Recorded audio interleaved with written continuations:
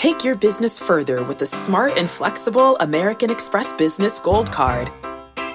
You can earn 4 times points on your top 2 eligible spending categories every month, like transit, U.S. restaurants, and gas stations. That's the powerful backing of American Express. 4 times points on up to $150,000 in purchases per year. Terms apply. Learn more at americanexpress.com/businessgoldcard.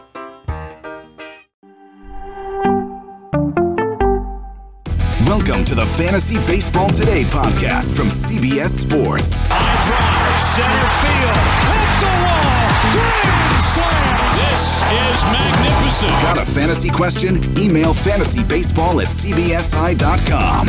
Get ready to win your league. Where fantasy becomes reality. Now here's Frank, Scott, Chris, and Adam. Welcome in to a love-filled, soothing edition of Fantasy Baseball Today here on Valentine's Day.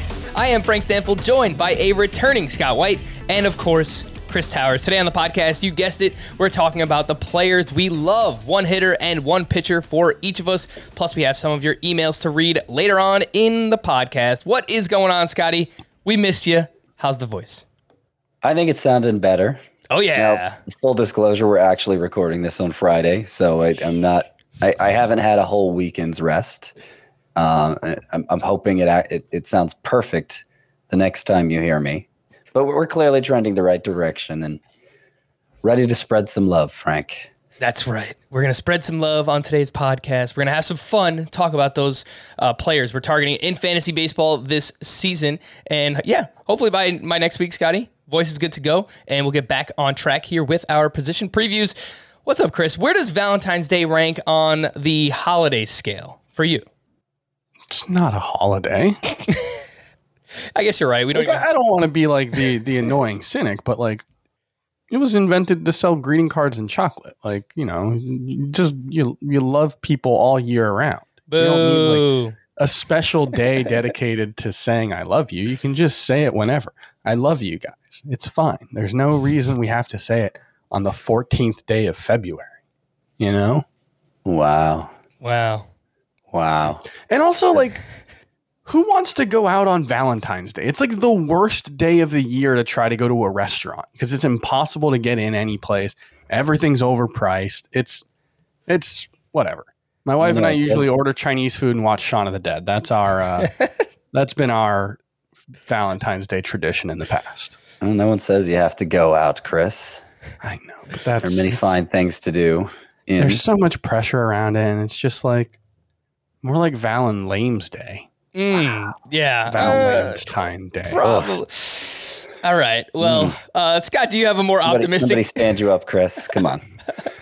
No. What were you asking me, Frank? I was going to ask if you have a more optimistic take on Valentine's Day. I may or may not agree with Chris, but I probably wouldn't have intimated it here on the podcast, but it's fine. That's whatever. No, whatever. No, this is fine. It's cool. This is good. It's fine. It's fine. You know? Nothing crazy. Nothing crazy. I think people are going to enjoy this. What we have. I'm here for any day where it is socially acceptable to eat more candy. So that is in that fair. regard, I do like Valentine's Day. It's been referred to as Pink Halloween. As far as Halloween, among the fake holidays, Halloween is vastly superior. Oh yeah, yeah. It's fun for everyone. I mean, to what unless degree you're easily spooked, is any holiday not fake, not contrived? I mean, but like at least like other holidays are ostensibly about a thing that happened or like people who we are honoring. Okay. Valentine's Day is just love. Yeah. Just love, like it's just the idea that like we're supposed to like concentrate our love for one day. Like, come on. It's silly. I probably should admit this on the podcast, but my parents still give me candy on Valentine's Day. So whatever, there it is. Make fun of me. Totally fine. They dropped off a nice little care package filled with a bunch of Ferrero Rocher, and I love it. One of my favorite candies. I still get candy in my Christmas stocking from my parents. Same. It's just a stocking filled with, things that are probably going to be just terrible for my body. But that's fine. Neither here nor there. Cue up the one person on YouTube who's going to put the time code in like, they start talking fantasy at 5 minutes. All right, whatever. We're going to get into it. Hitters and pitchers that we love this upcoming season. I'll leave it up to you guys, whether you want to talk about your hitter or your pitcher first. Scotty, you are up. You are the returning man to the podcast. What would you like to go with first, a hitter or a pitcher that you love? First, Frank, I'd like to take you on a trip down memory lane.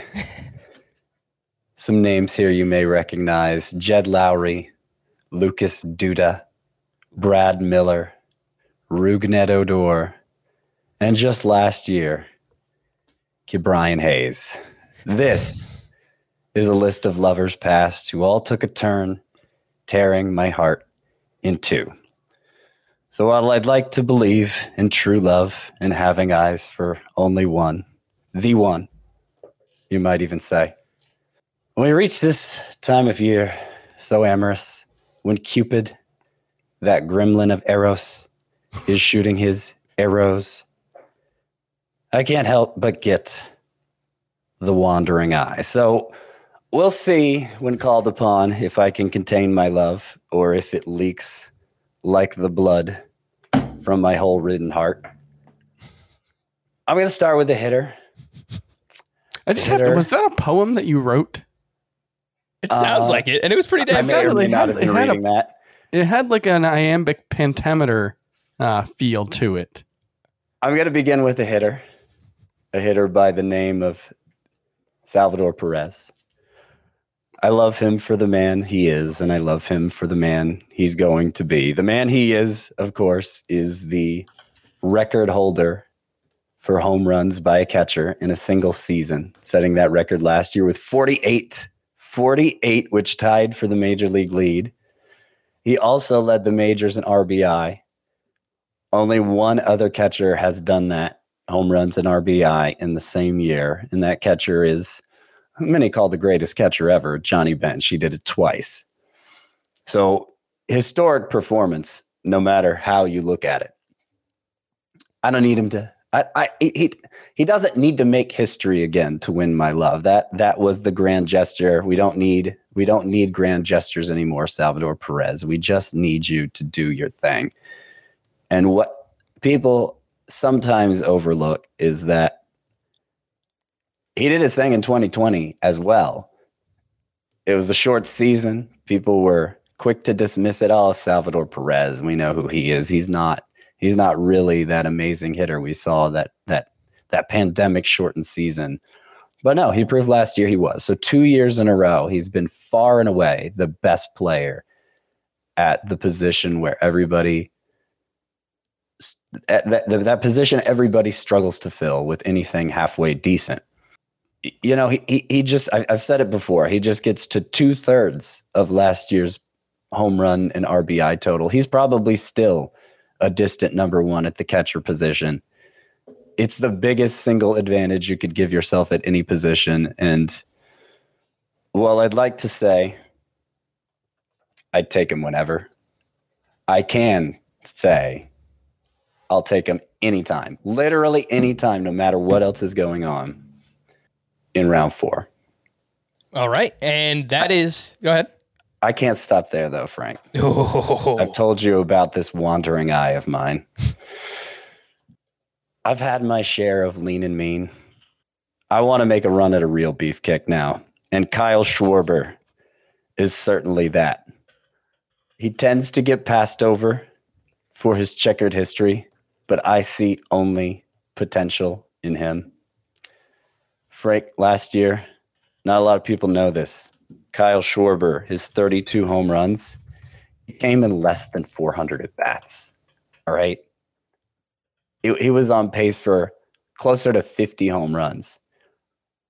His point per game production was as good as Teoscar Hernandez's. He was amazing. He made some changes to his stance with Kevin Long while he was still with the Nationals. Got back to what he was doing more early in his career, back in college and whatnot. Getting into his legs more, know how I feel about those legs, Frank. And we saw what happened. I've always known you're a leg guy. Of course I am. So you can have your Giancarlo Stanton with his dashing good looks and his GQ physique. Pretty but ever so fragile. You can have your sympathetic warrior Mitch Haniger with, well, I'm not going to say what he comes with. Schwarber has what they have where it matters. And I dare say he has even more.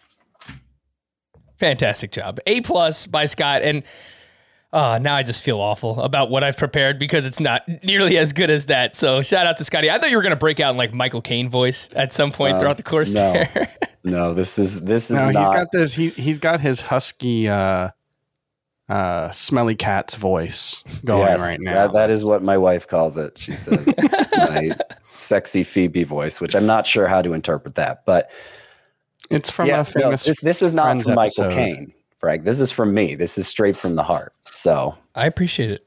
Yes. I appreciate it. Kyle Schwarber is a good one. We have not talked about Kyle Schwarber. We did our catcher preview recently, and we obviously talked at length about Salvador Perez. So I'm not sure that there's anything else to add on him. We did a mock draft earlier this week where Scotty did exactly what he said he would do. 4th round, Salvador Perez available, jumps on him, regardless of format. That was a head-to-head points mock draft that we did.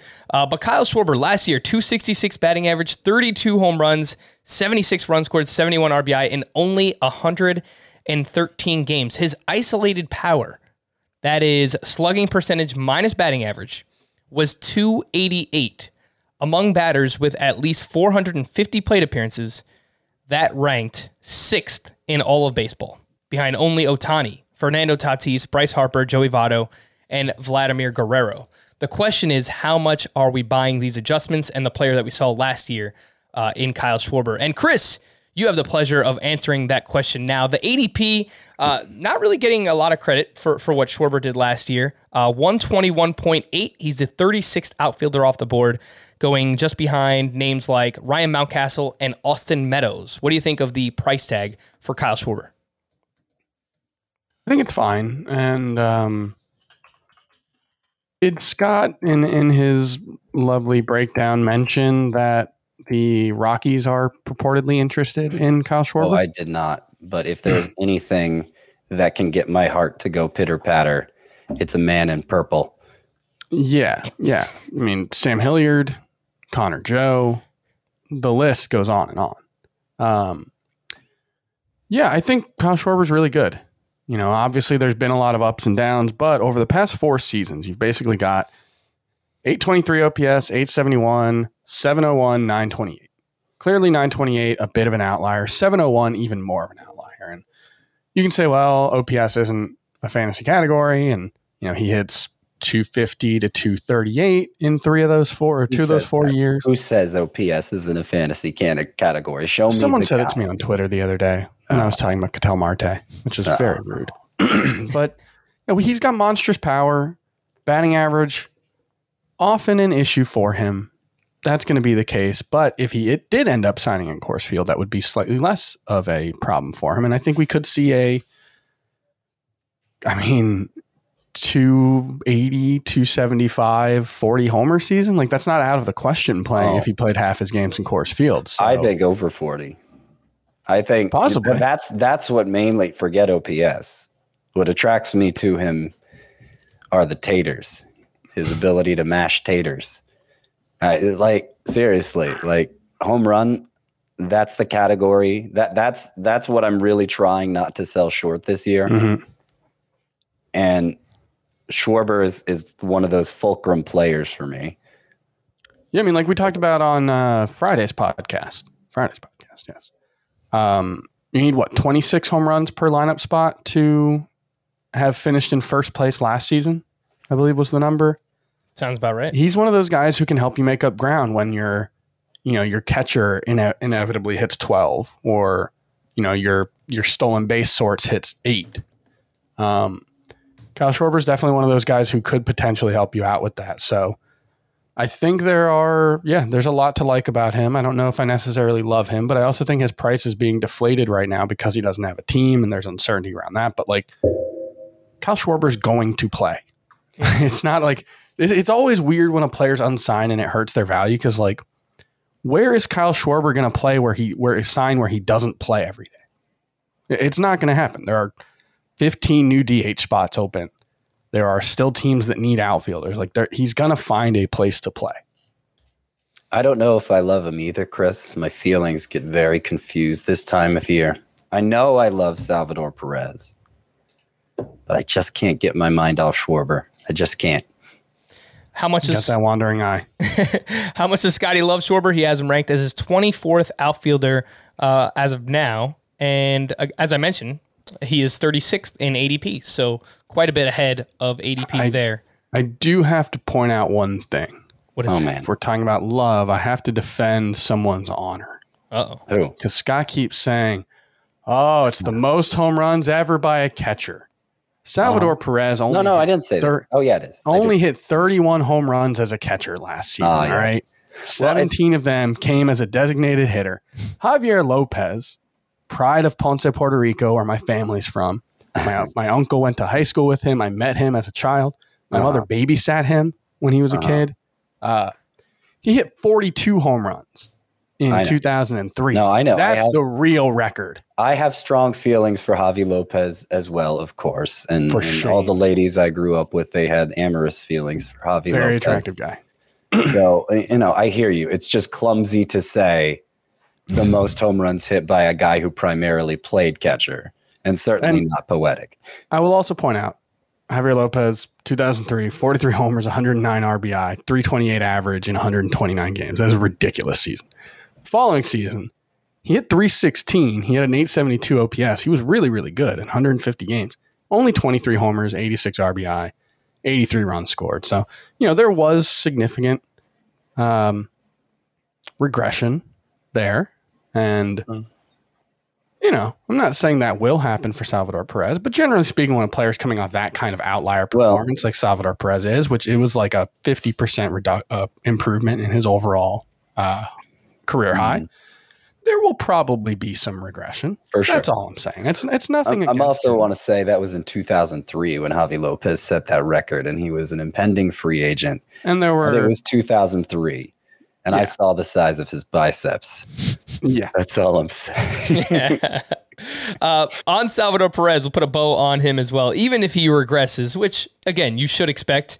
75% of last year's production, 36 homers, 90 RBI. He's going to do that with a batting average that most likely helps you as well. So, I think there's room for regression and for him to still finish as the number one catcher. All of his power and just the numbers he put up last year are supported by StatCast data as well, for what it's worth. I love how, I was worried if this would be enough to fill the whole show. Oh, yeah. We're a quarter of the way into the show, and we've talked about one player we love, technically. One player we love and one we lust.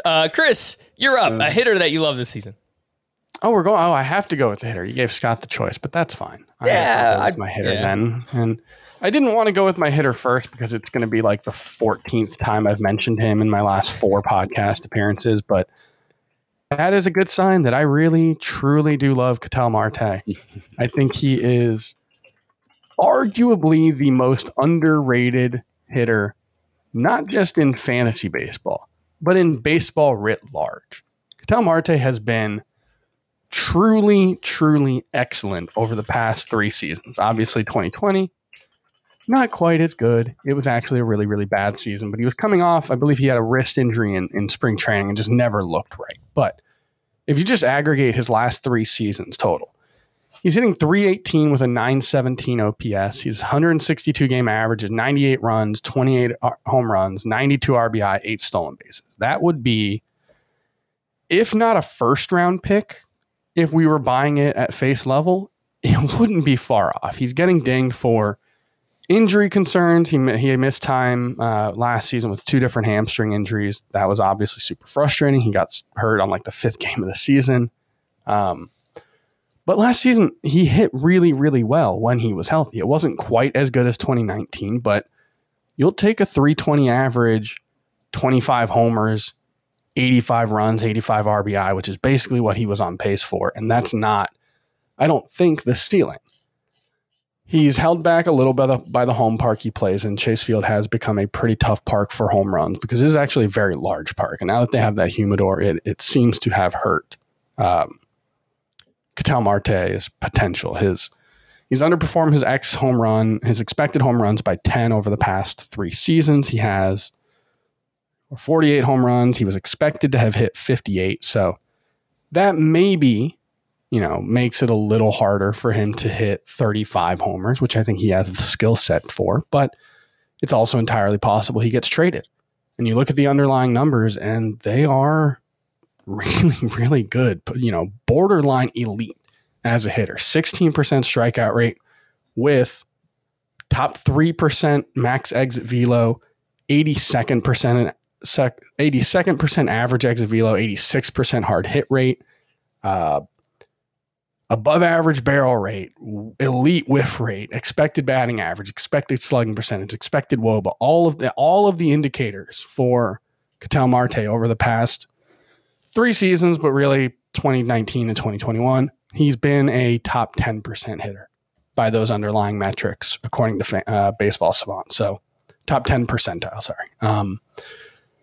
And you can get him at 82nd overall in NFBC drafts right now on average. I think Ketel Marte is an absolutely borderline elite fantasy player. I think he should be going ahead of Jose Altuve. I think he should be the number 5 second baseman in drafts. And I'm going to have just a metric ton of him.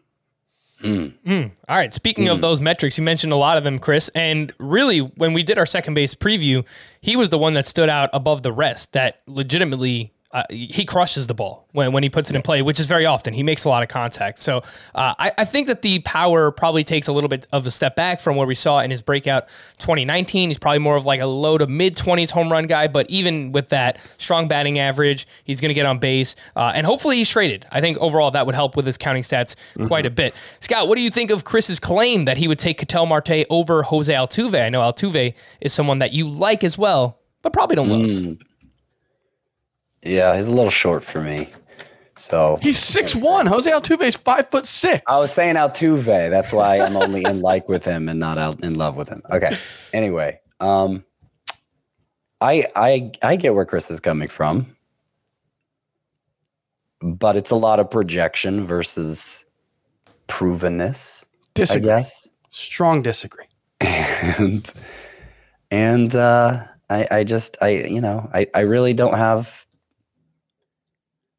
I feel more secure with Jose Altuve. Now, fortunately, if Jose Altuve is the one who goes first, so I can still fall back on Ketel Marte, and I find that I often do in drafts that Chris isn't a part of.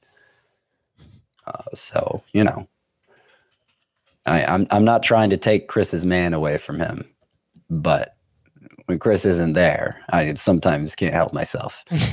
No, I stand by my man. And just for the record, like what Altuve has on him is probably runs. That's the big advantage. Jose Altuve's 162 game pace over the past 3 seasons is 121 runs. That is really, really, really good. But he's hit 40 points lower in batting average than Ketel Marte. His 162 game pace and home runs, basically identical, 32 to 34. RBI, Ketel Marte actually has the edge there. Stolen bases, he actually has the edge there. So it's basically like, I think they're pretty close, but also Ketel Marte is 28 and Jose Altuve is 32. And I think Jose Altuve's injury history recently is more concerning than Marte's. Marte was, strained hamstring that he then had another one a little later in the season, but he doesn't have that like really worrisome knee injury that Jose Altuve was dealing with. Would you actually expect Ketel Marte to hit more home runs than Jose Altuve? Because I don't. No, I think it would be pretty close, but the home parks that they play in play a big part in that. And definitely. I think Ketel Marte has a lot more raw power, but Jose Altuve has optimized his swing for the park that he plays in. Ketel Marte is more of an all fields hitter into the outfield. You look at his spray chart and it's like really, really evenly distributed, which is a good sign of a good hitter, but not necessarily the best way to maximize your home run output. All right. Well, I've got a hitter that I love, but I feel a little bit disingenuous about this player because I haven't wound up with him in any mock draft or any real draft that I've done yet. So do I actually love this player? I don't know. Let's find out. I think I'm more an unrequited love. Yeah. You've got a crush that you can't quite bring yourself to ask them out. Yeah. Which I can relate. And that's what Valentine's Day is all about. You got to work up the courage to tell these people that you love them. Cody Bellinger, I love you, buddy. I think I love the value more than the actual player, the idea of Cody Bellinger. But the ADP is 88.3, and we're talking about someone that was being drafted inside of the top 20 picks last year when he was on my bust list, and now he's on my sleeper list. I think part of the reason why I don't wind up with him is Fantasy Pros has incorporated CBS ADP again. His ADP on CBS is 56, and it's much higher than any other website. So obviously we do a lot of our drafts at CBS. It would make sense. And I feel like he's just being drafted earlier than I'm seeing him go on other websites. So I know putting the CBS data in there really screws things up, doesn't it? It does. But without that ADP, he's normally going around pick 100. Last year was awful for Cody Bellinger. There's absolutely nothing that I can point to statistically that gives me hope for the future when it comes to Cody Bellinger. Maybe outside of his postseason, which I'll get to, but he played 95 games last year. He hit 165, 10 homers, a 542 OPS.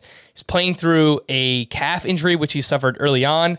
Don't think he was ever fully healthy coming back from the shoulder surgery in the offseason. He did not play in spring training at all. So for all those reasons, I was worried about him as a second-round pick. And we saw, just how low the floor can be based on those numbers. He finishes the 562nd overall player last year. That's the floor. We've also seen the ceiling back in 2019 when he won the MVP. He was the 5th overall player that year in fantasy baseball. He has been trending downward since then. The short in 2020, tinkering with his batting stance. You won the MVP. Why are you changing things? We've talked about it. It's a very odd kind of thing that's going on with Cody Bellinger. I just think he was never healthy last year, and I'm willing to buy back in on someone who I still think has MVP-ish upside. He probably won't ever get back to that level, but it would not surprise me. And I think where he's going in drafts, it's where you want to take that shot. You want to take a shot on upside around picks 90, 100 in your drafts. The postseason, much better. Only 12 games. He had 353, 1 homer, 5 steals, a 906 OPS. Chris, I'm not sure that I have heard your thoughts on Cody Bellinger this offseason. A lot of the times it's Bellinger versus Christian Yelich. Which one do you want to take a shot on? Just Bellinger. What are your thoughts on him? Well, one thing I would point out is the postseason 906 OPS when you hit 353, not actually that impressive because 706 of those 906 OPS points come from the batting average. So that means he, either had an ISO of around 200 and didn't have a walk or had an ISO lower than 200 and walked a few times. So, just to point that out, the 906 OPS, unless he hits 353 next season, in which he will probably win the National League MVP, 906 OPS doesn't really tell a meaningful story there, even above the 12 games that he played. All right, just rip my heart out, Chris. It's fine. I think, well, look, you asked me. It's the day for it. Chris, you asked me what I think, and you heard me be a big curmudgeon about Valentine's Day. That's true. So what did you expect? Frankly, this is on you. Yeah, the ISO was just 118 in the postseason, for what it's worth. So quite bad. I think he's a fine bounce back candidate. I think there are a lot of reasons beyond, there are a lot of reasons except for what he actually did last season to believe that he can bounce back. He's 26 years old. He was an elite prospect who played at an elite level in the majors. We've seen him, make that big debut, suffer a setback, and then get better. So we've seen him make the adjustments already. And, 2020... The weird thing was 2020, he kept the strikeout rate low. He sustained the breakout strikeout rate, and he just couldn't, get good results. But the underlying numbers weren't bad. They weren't as good, but they still suggested he should have been a well above average hitter. Last season, nothing was good. There was nothing. Like, he wasn't even good on defense, really. Like, he was fine, but he wasn't like the very good defender we've seen. He was an awful hitter, abysmal at everything. There was nothing he did well as a hitter. And so it's really, really hard to look at the numbers and say, well, at least he did this well, which you can do with Christian Yelich. I know you didn't want the comp, but Christian Yelich at least hit the ball extremely hard last season. That is one thing about Christian Yelich games that has not changed despite the injuries and the underperformance. Bellinger doesn't even have that. His max exit velo was below average last season. So it wasn't even like, oh, well, there was a sign. At least he rocked this one.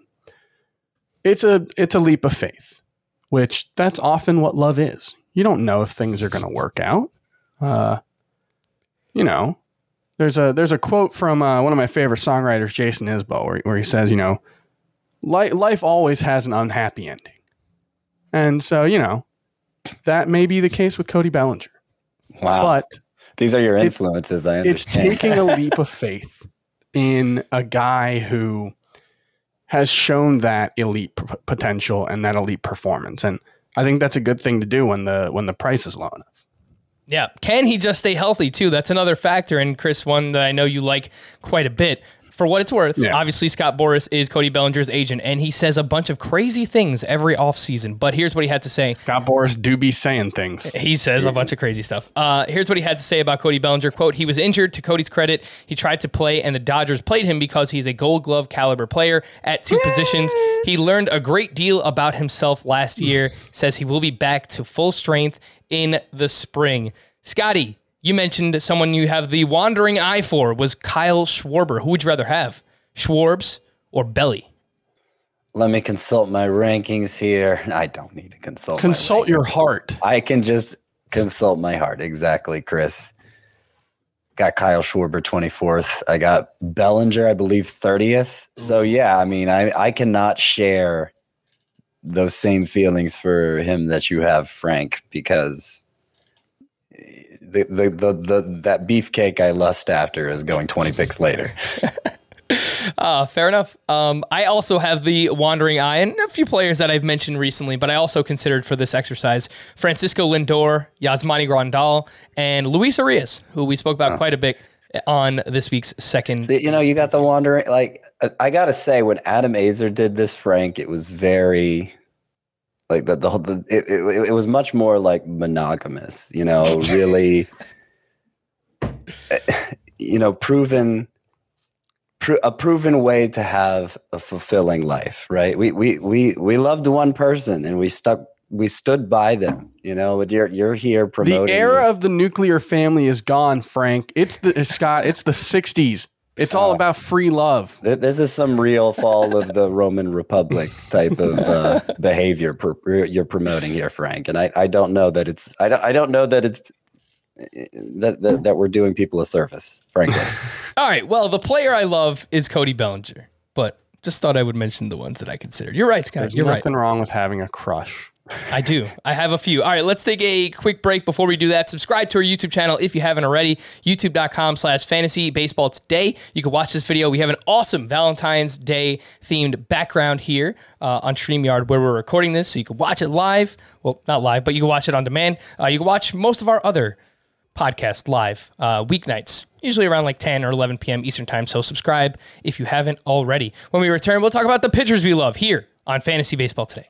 Live Nation presents Concert Week. From now through May 14th, get $25 tickets to over 5,000 summer shows. That's up to 75% off a summer full of your favorite artists like 21 Savage, Alanis Morissette, Cage the Elephant, Janet Jackson, Meghan Trainor, Peso Pluma, Sean Paul, Sum 41, and many more for way less. Grab your tickets now through May 14th to see all of the artists you love all summer long for just $25 each. Visit livenation.com/Concert Week to buy now. That's livenation.com/Concert Week to buy now. If you've ever been in the market for a new home, you know home shopping can be a lot. There's so much you don't know and so much you need to know. What are the neighborhoods like? What are the schools like? Who is the agent who knows the listing or neighborhood best? And why can't all this information just be in one place? Well, now it is on Homes.com. As somebody who's been through this, I can tell you these features are so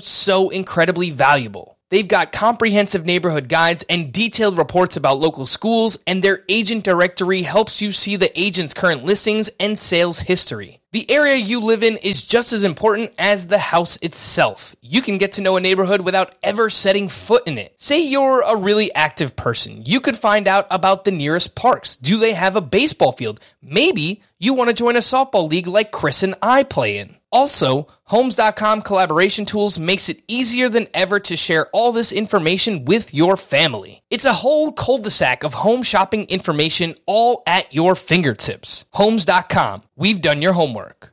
All right, Chris, you referenced that you had a pitcher that you wanted to talk about, and I didn't give you the opportunity to do so. So you will start us off here with the pitcher that you love.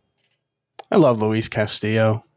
I think people are this is one of those things where what we do a lot in fantasy sports, across every sport really, and it's a natural thing, is when you love someone and they hurt you, you tend to hold it against them. You know, it's a very human reaction. You trust this person, you put a lot of faith in them, and they hurt you, and that makes it hurt Ted worse. Lasso, right? You made yourself vulnerable, and that hurts even more. And Luis Castillo, probably a little overrated at times in his fantasy career. People talked, he was a top 10 pitcher going into last season. He was someone that people thought, this guy is going to be the anchor of my team. And instead, he was an anchor on your team for most of the first 2 months of the season, really. Maybe a little longer. He was pretty bad. The thing was, when you checked under the hood, he looked like the same guy.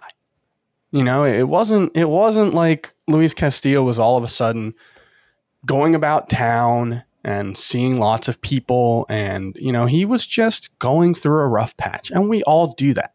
To err is human.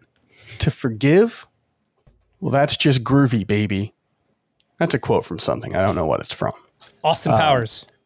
Is it? Yeah, there you go. I don't know if it is or the not. one movie Frank has seen. It doesn't even have Adam Sandler in it. And when you look at Luis Castillo, you look under the hood, strikeout rate was lower last season than it's been since 2018. 23.9%. Walk rate, 9.3%, a little up, but actually lower than 2019.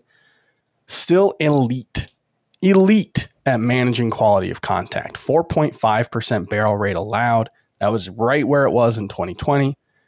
His changeup, still a very good pitch, got very good results. Whiff rate, a little down on that in the fastball, but overall, not that concerning. Velocity wasn't down, spin rate wasn't down, arm angle didn't look any different.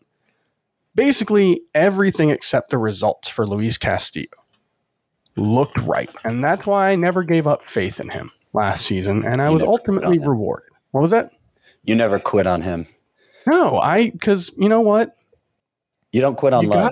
You gotta work through the hard parts. Life isn't easy. Life isn't a fairy tale. This is every time. I've been married for 12 years now. Oh, here we go. And every time one of my friends gets married, I always tell them, don't get this fantasy in your head that it's just going to be all, lollipops and roses. It's work. It's hard work to be in a relationship, to love someone. You have to put in that work every day. You choose to love. You choose to love, exactly. And Luis Castillo, as often happens when you love someone and you keep your faith in them, he rewarded that love and that faith. From June 1st on, 22 starts, 2.73 ERA, 3.34 FIP, 144 strikeouts, and 135.1 innings. He was the guy we've grown to love. And I think he will be that this year, and he is cheap. He is a good player to draft right now. So I don't have the ADP in front of me. So I don't know if he'd appreciate you saying that about him. 83.8. I hope you're not People putting have him in the card. given up. Him. People have given up on Luis Castillo, and they shouldn't, because he should still be a top 20 starting pitcher, possibly even top 15. I love Luis Castillo. I appreciate the commitment to love there on Luis Castillo. You mentioned the NFBC ADP. Overall, on Fantrax, it is 68 right now, so still a 6th-round pick. He is cheaper than he usually is. I would not call Luis Castillo cheap. Plus, that's just like a mean thing to say. You mentioned, Chris, that love is hard work. You know what else is hard work? Pitching in cold weather, which is why Luis Castillo got off to such an awful start last year. Apparently, his agent tweeted at me on opening day, confirming that Luis Castillo does not pitch well in cold weather. I actually have Luis Castillo in my bust column, and here is why. The whip is going to crush you. 1.22 whip or higher in 3 of the last 4 seasons. Even last year, over those final 4 months, with a 2.73 ERA, he had a 1.20 whip. The swinging strike rate took a huge step back last year, and if you just look at his range of outcomes, This is where he's finished at starting pitcher the last 4 seasons. 62, 25, 14, 50. The upside is high-ish. The downside is also pretty low-ish for Luis Castillo. So I am a little bit more skeptical myself. And Scotty, you need to break the tie here. Where do we come out on Luis Castillo? More pessimist or more optimist? The love that Chris Towers has shown. Well, who am I to stand in the way of love? I'll just say that first of all. But I have any interest I may have had in Luis Castillo romantically is no more. He's look, he's still a good pitcher, right? I still have him in my top 25, but Chris even said it himself. I think what last year really brought home is that we've been overrating him all along, because even from June 1st on, when he turned his season around, 2.73 ERA from that point forward, he had a 1.2 WHIP. And by the way, you don't love Frank enough to have listened to what he was saying just now. Ooh. Did you just say that, Frank? Yes, I did. Did you mention the 9.6 K per 9 during that stretch? I didn't mention that, but I mentioned also the swinging strike rate was lower last year. It is also not particularly impressive. But no, you're right. I mean, just look over the course of his career. WHIPs at or over 1.2 are the norm, not the exception. Now, maybe he can get the strikeouts back up. He has done that before, but it doesn't look like a certainty. And really, if you just the WHIP, that's a bad WHIP by today's standards. It kind of makes me chuckle, because when I first started doing this, like a good WHIP was like 1.25 or better. That's just how much the game has changed during that time. That now 1.2 WHIP, I think, in the words of you, Frank, is it'll crush you. But like, that's a knock against him. I mean, that kind of in and of itself prevents him from being a true ace. He should deliver a respectable ERA. The strikeouts should be at least respectable, and he's fine as a number 3 in fantasy. But I don't really have any illusions of him being a number 1 anymore. I'm sorry, Chris, that we 1.20 WHIP, just for the record, was about average for a pitcher in fantasy last season. So let's not overstate. A fantasy pitcher or a pitcher in general? A fantasy pitcher. Okay. Scott. All right. You attack the man I love. You know what? It's fine. It's fine. How did you feel? You don't know him like I Marlins do. Tore you two apart. You don't see him when you guys aren't around. How he treats me. The Marlins tore you two apart. He could have been one of the Stallions. Don't even get me started on the people the Marlins have taken away from me. For Fernando Rodney, Chris. The bad boy. Oh, man. Well, if it's any consolation, Chris, obviously the Marlins have a really good pitching staff. He was the Dan Straley trade. Yeah. Oof. Okay, right. Luis Castillo is Dan Straley. Yeah, you're right. Dan Straley, by the way, I believe he signed a minor league contract with... kind of interesting. The Diamondbacks? Yeah. It was with a team, and he's coming back from the KBO. So kind of interested to see what Dan Straley has in his second run here in the majors. Scotty. Fernando Rodney was Chris Paddock. Yep. That is correct. That makes it feel any better. Yeah. Which maybe it does now. I don't know. Yeah, it probably does. Scotty, you're up, man. No, not really. Still pretty bad. Scotty, a pitcher that you love. You know who I'm going to say. Charlie Morton. Oh, Charlie. So true, so reliable. Kind of guy who you can take home to mom. Charlie Morton last year, I feel the need to read off some numbers. 3.34 ERA. That's compared to a 3.32 xERA, a 3.31 xFIP, a 3.18 FIP. Just across the board, everybody says what he brought was real. And so does the track record, frankly. I mean, 2020, the ERA was a little high. He was dealing with some health issues early on. Definitely got things back on track as the season played out, had a strong postseason while he was still with the Rays. But that's really the only blemish on his track record here in the last 4 years. ERA always in the low 3s, strikeout rate, K per 9, always 10.5 or higher. Great ground ball pitcher, great bat misser. There's really nothing negative you can say about Charlie Morton, except, he's a little past his prime. He's 38. I mean, maybe maybe can't quite keep up with the younger fellas in every regard, every respect, but still very, very strong and capable. And here's the thing. I would take him if it was entirely up to me. I would take him in round 4, probably. That's how I mean, I guess I couldn't because I'm already taking Salvador Perez, right? But theoretically, I would take Charlie Morton in round 4. I'm finding I don't have to. He makes it to round 6 or round 7. And how strange it is that no one seems to pursue him like I do, how he arouses no feelings of desire. It fills me with longing for just a dash of danger. Yes. Age ain't nothing but a number. Age is an underrated, experience, maturity, a 401k. These are all underrated things to look for in a potential partner. The only thing I wonder is, do I love Charlie Morton more than you do, Scott? I don't know. Where do you have him at starting pitcher? I think this is the player that we all love together. We all have him ranked inside of our top 16 starting pitchers. I have 14. You do love him slightly more than I do. I have him 15. Nobody can love Charlie more than I do. His ADP right now is the 28th starting pitcher off the board. Yeah. And again, we all have him inside of our top 15 starting pitcher ranks. So the thing is, if you take what he does over the last 5 years, really at face value, he's a number 1 starting pitcher, really. The only exception was that 2020 season, which Scott already said was weird. But over the past 5 seasons, 3.34 ERA, 3.25 FIP, well over a strikeout per inning. I mean, his per full season pace is 225 strikeouts. Very good whips.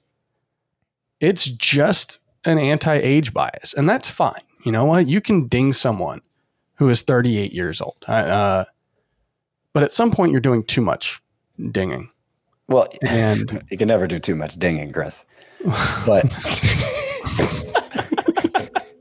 I thought about going there, and I never expected Scott to. it's talent. Anyway, the sun is still out, Scott. Max Scherzer is still old. Is old too, and we don't see people dinging him. Yeah, and I almost actually went with Justin Verlander for my pitcher who I love. So I almost did. The wandering eye looked his direction, but I just I had the glare of Kate Upton back on me, and I scurried on. Yeah, like Jose Barrios is going ahead of Charlie Morton. Jose Barrios is fine, but talk about a player we've spent half a decade overrating. It's Jose. Last year was the first time he was the pitcher we hoped he would be. And all of a sudden he's better than Charlie Morton. Frankie Montas, Dylan Cease is better than Charlie Morton. What? And NFC ADP, Dylan Cease is going around ahead of Charlie Morton. That's Alek Manoah. No, I can't even from the he's young and interesting. Take the guy who's done it. Yeah. It's all these guys.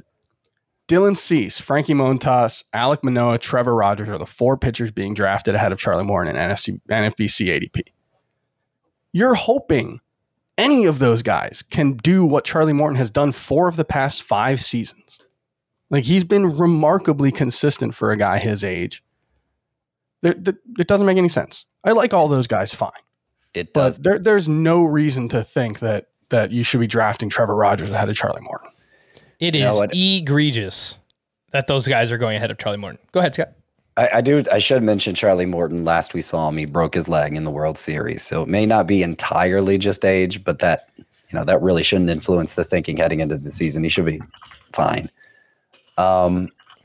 He's not so old that we should be worried about osteoporosis. I think more what it is what I was getting at before I was interrupted. How, he's just a little too predictable.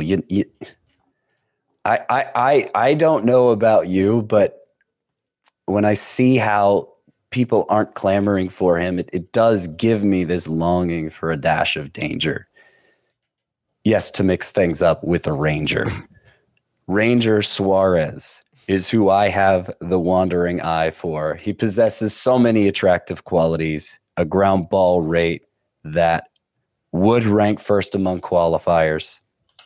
Forget that Framber Valdez and Logan Webb would also rank ahead of him if they qualified. That's not important. The point is, it is an elite ground ball rate, an elite ability to prevent damage.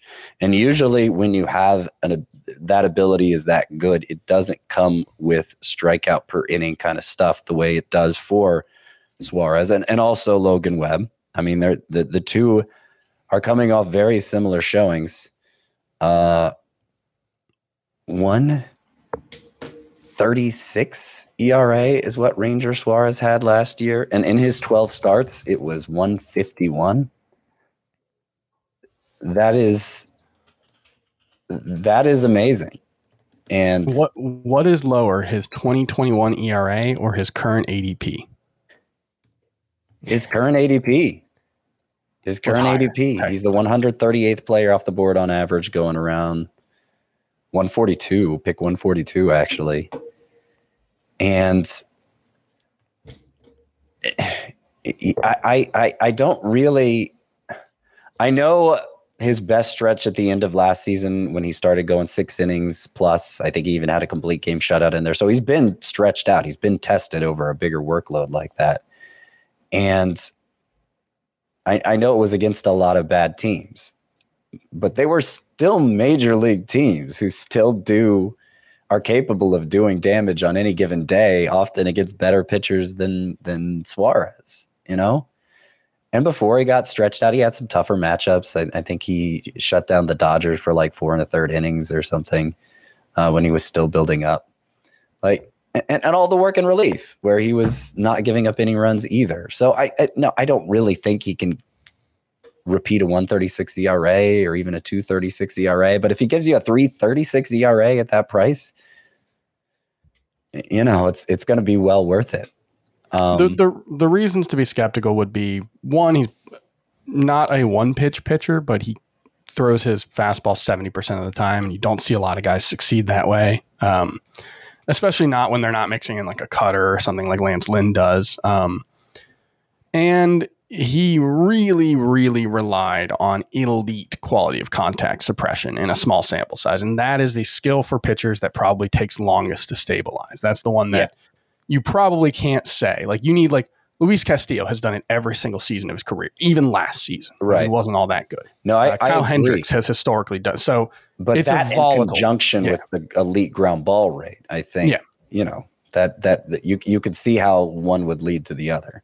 Yeah. No, it's at his price, and it's actually even cheaper on NFC. He's 173.7 in ADP. Like, absolutely take a flyer on Ranger Suarez. Yeah, I'll admit that I've had trouble, forming an opinion on Ranger Suarez. I see what he did last year, and you're right, Scott. I mean, you can only pitch against the teams that you're lined to pitch. You're lined up against, and those final 9 matchups: Diamondbacks, Rays, Diamondbacks, Marlins, Rockies. That game was in Philly. Cubs, Orioles, Pirates, Marlins. So really strong matchups, but he dominated. And we've seen other pitchers in good matchups falter at times. So he did a great job of that, but yeah, I think he's going to be polarizing. I think he could go a few different directions, but if you like him at his cost, you should be investing in Ranger Suarez. It does feel a little Zach Plesac-y. Ooh. It does. And so, I did have an affinity for Plesac last year, I'll admit, and you would think it would turn me from those ways. But I just, so when push comes to shove, I can't totally commit on Ranger Suarez. Okay. But I like to keep someone on the back burner, you know what I'm saying? Just in case life's circumstances change. So what I'm going to do, I'm going to send him the B Valentine's package, maybe not going all out with flowers and whatnot, but like a thoughtful greeting card with a vague message inside. What does it mean?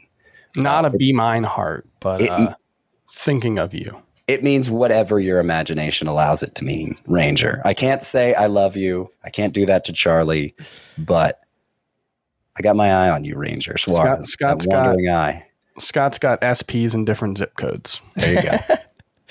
I could have sworn 20 minutes ago, Scott yelled at me about monogamy, and here he is. Well, no, you brought this out of me, Frank. Everybody has that animal instinct in them. It needs to be contained by societal norms, and you've allowed it to burst free.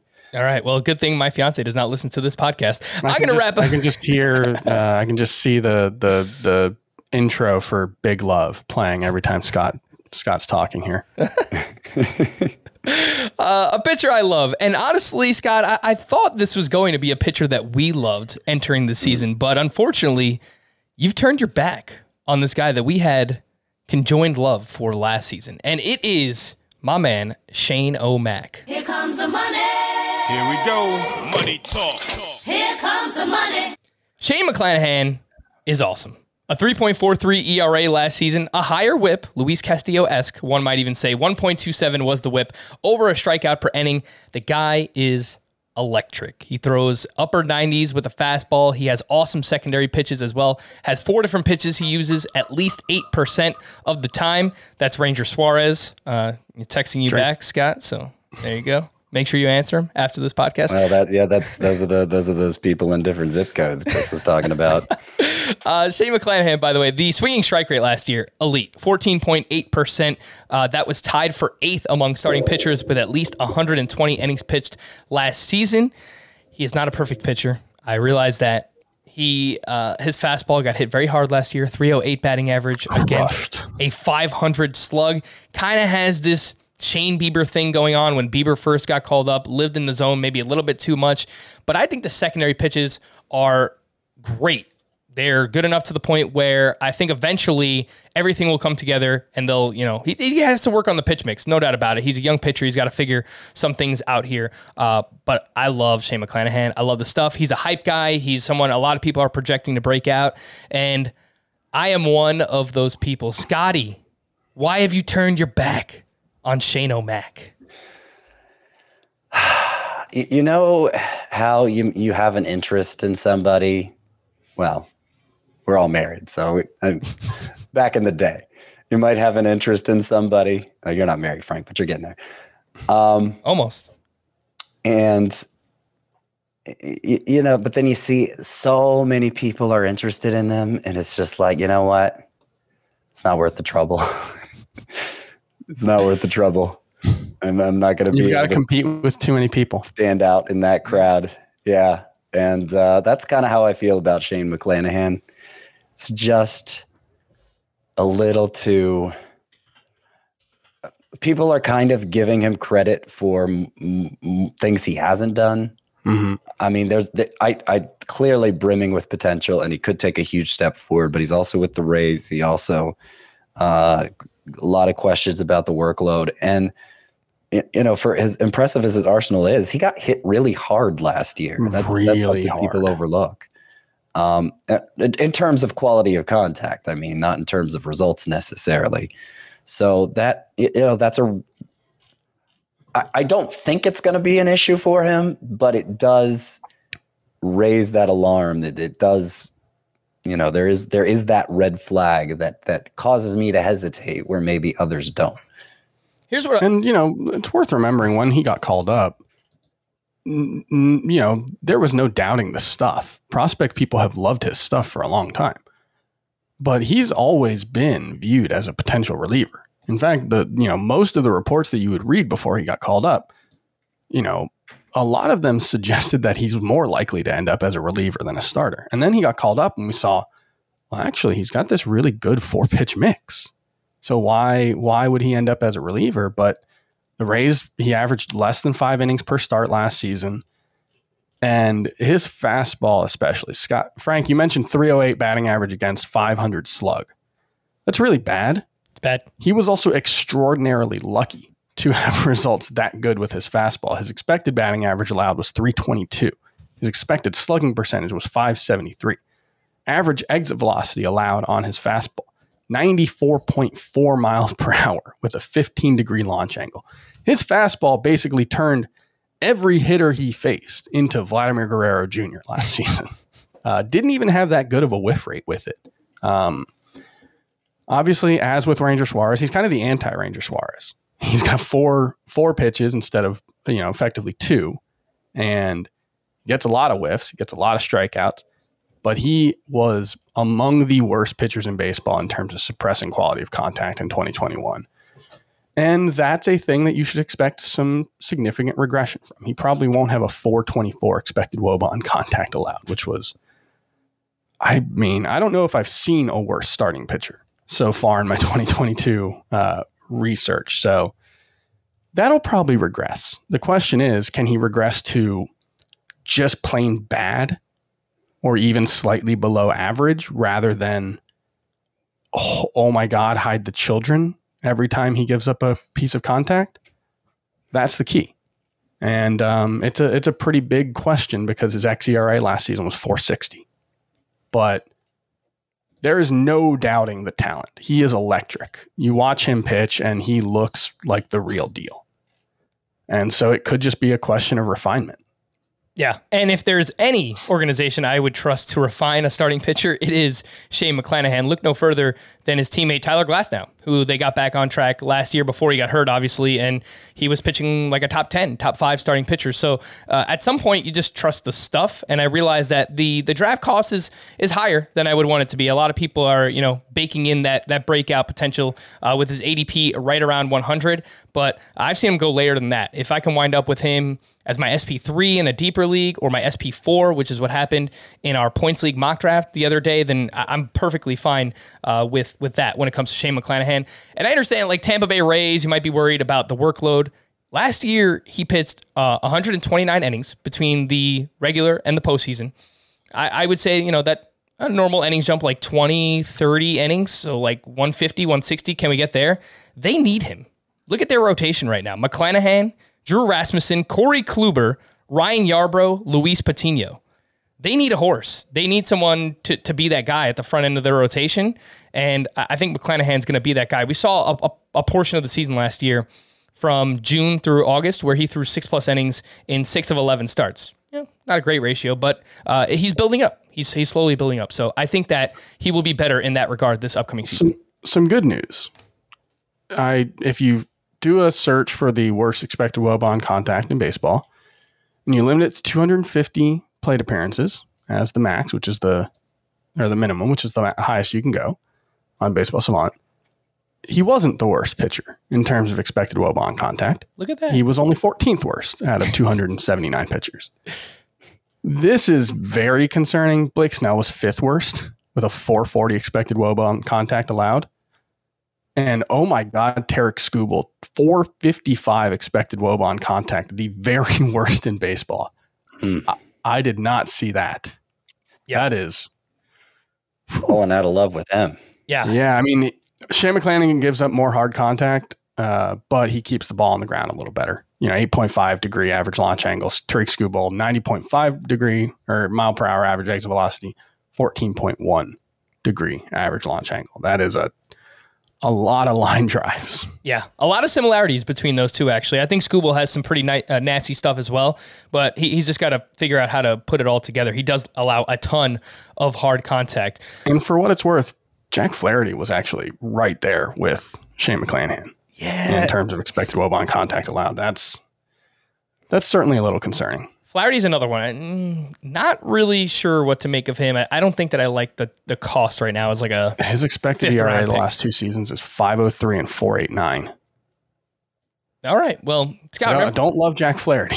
Do not love Jack Flaherty. Remember that time that we thought we were going to get to mailbag questions and that we couldn't use a whole hour to talk about players we love? Because I about the podcast last night, we'll do 45 minutes. Yeah, sure. Yeah, whatever. Anyway, we had some fun. We, some wandering eyes, some players we love, some players we lust. But we're going to wrap it there. For Scotty and Chris, I am Frank. Thank you all for listening and watching Fantasy Baseball today. We'll be back again tomorrow. Bye-bye.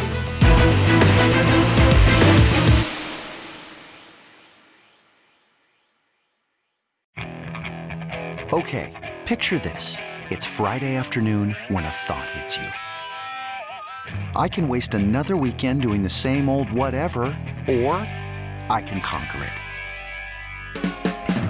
I can hop into my all-new Hyundai Santa Fe and hit the road. Any road. The steeper, the better. Because my all-new Santa Fe is available with H-Track all-wheel drive, so I can hit the trail without a worry in the world.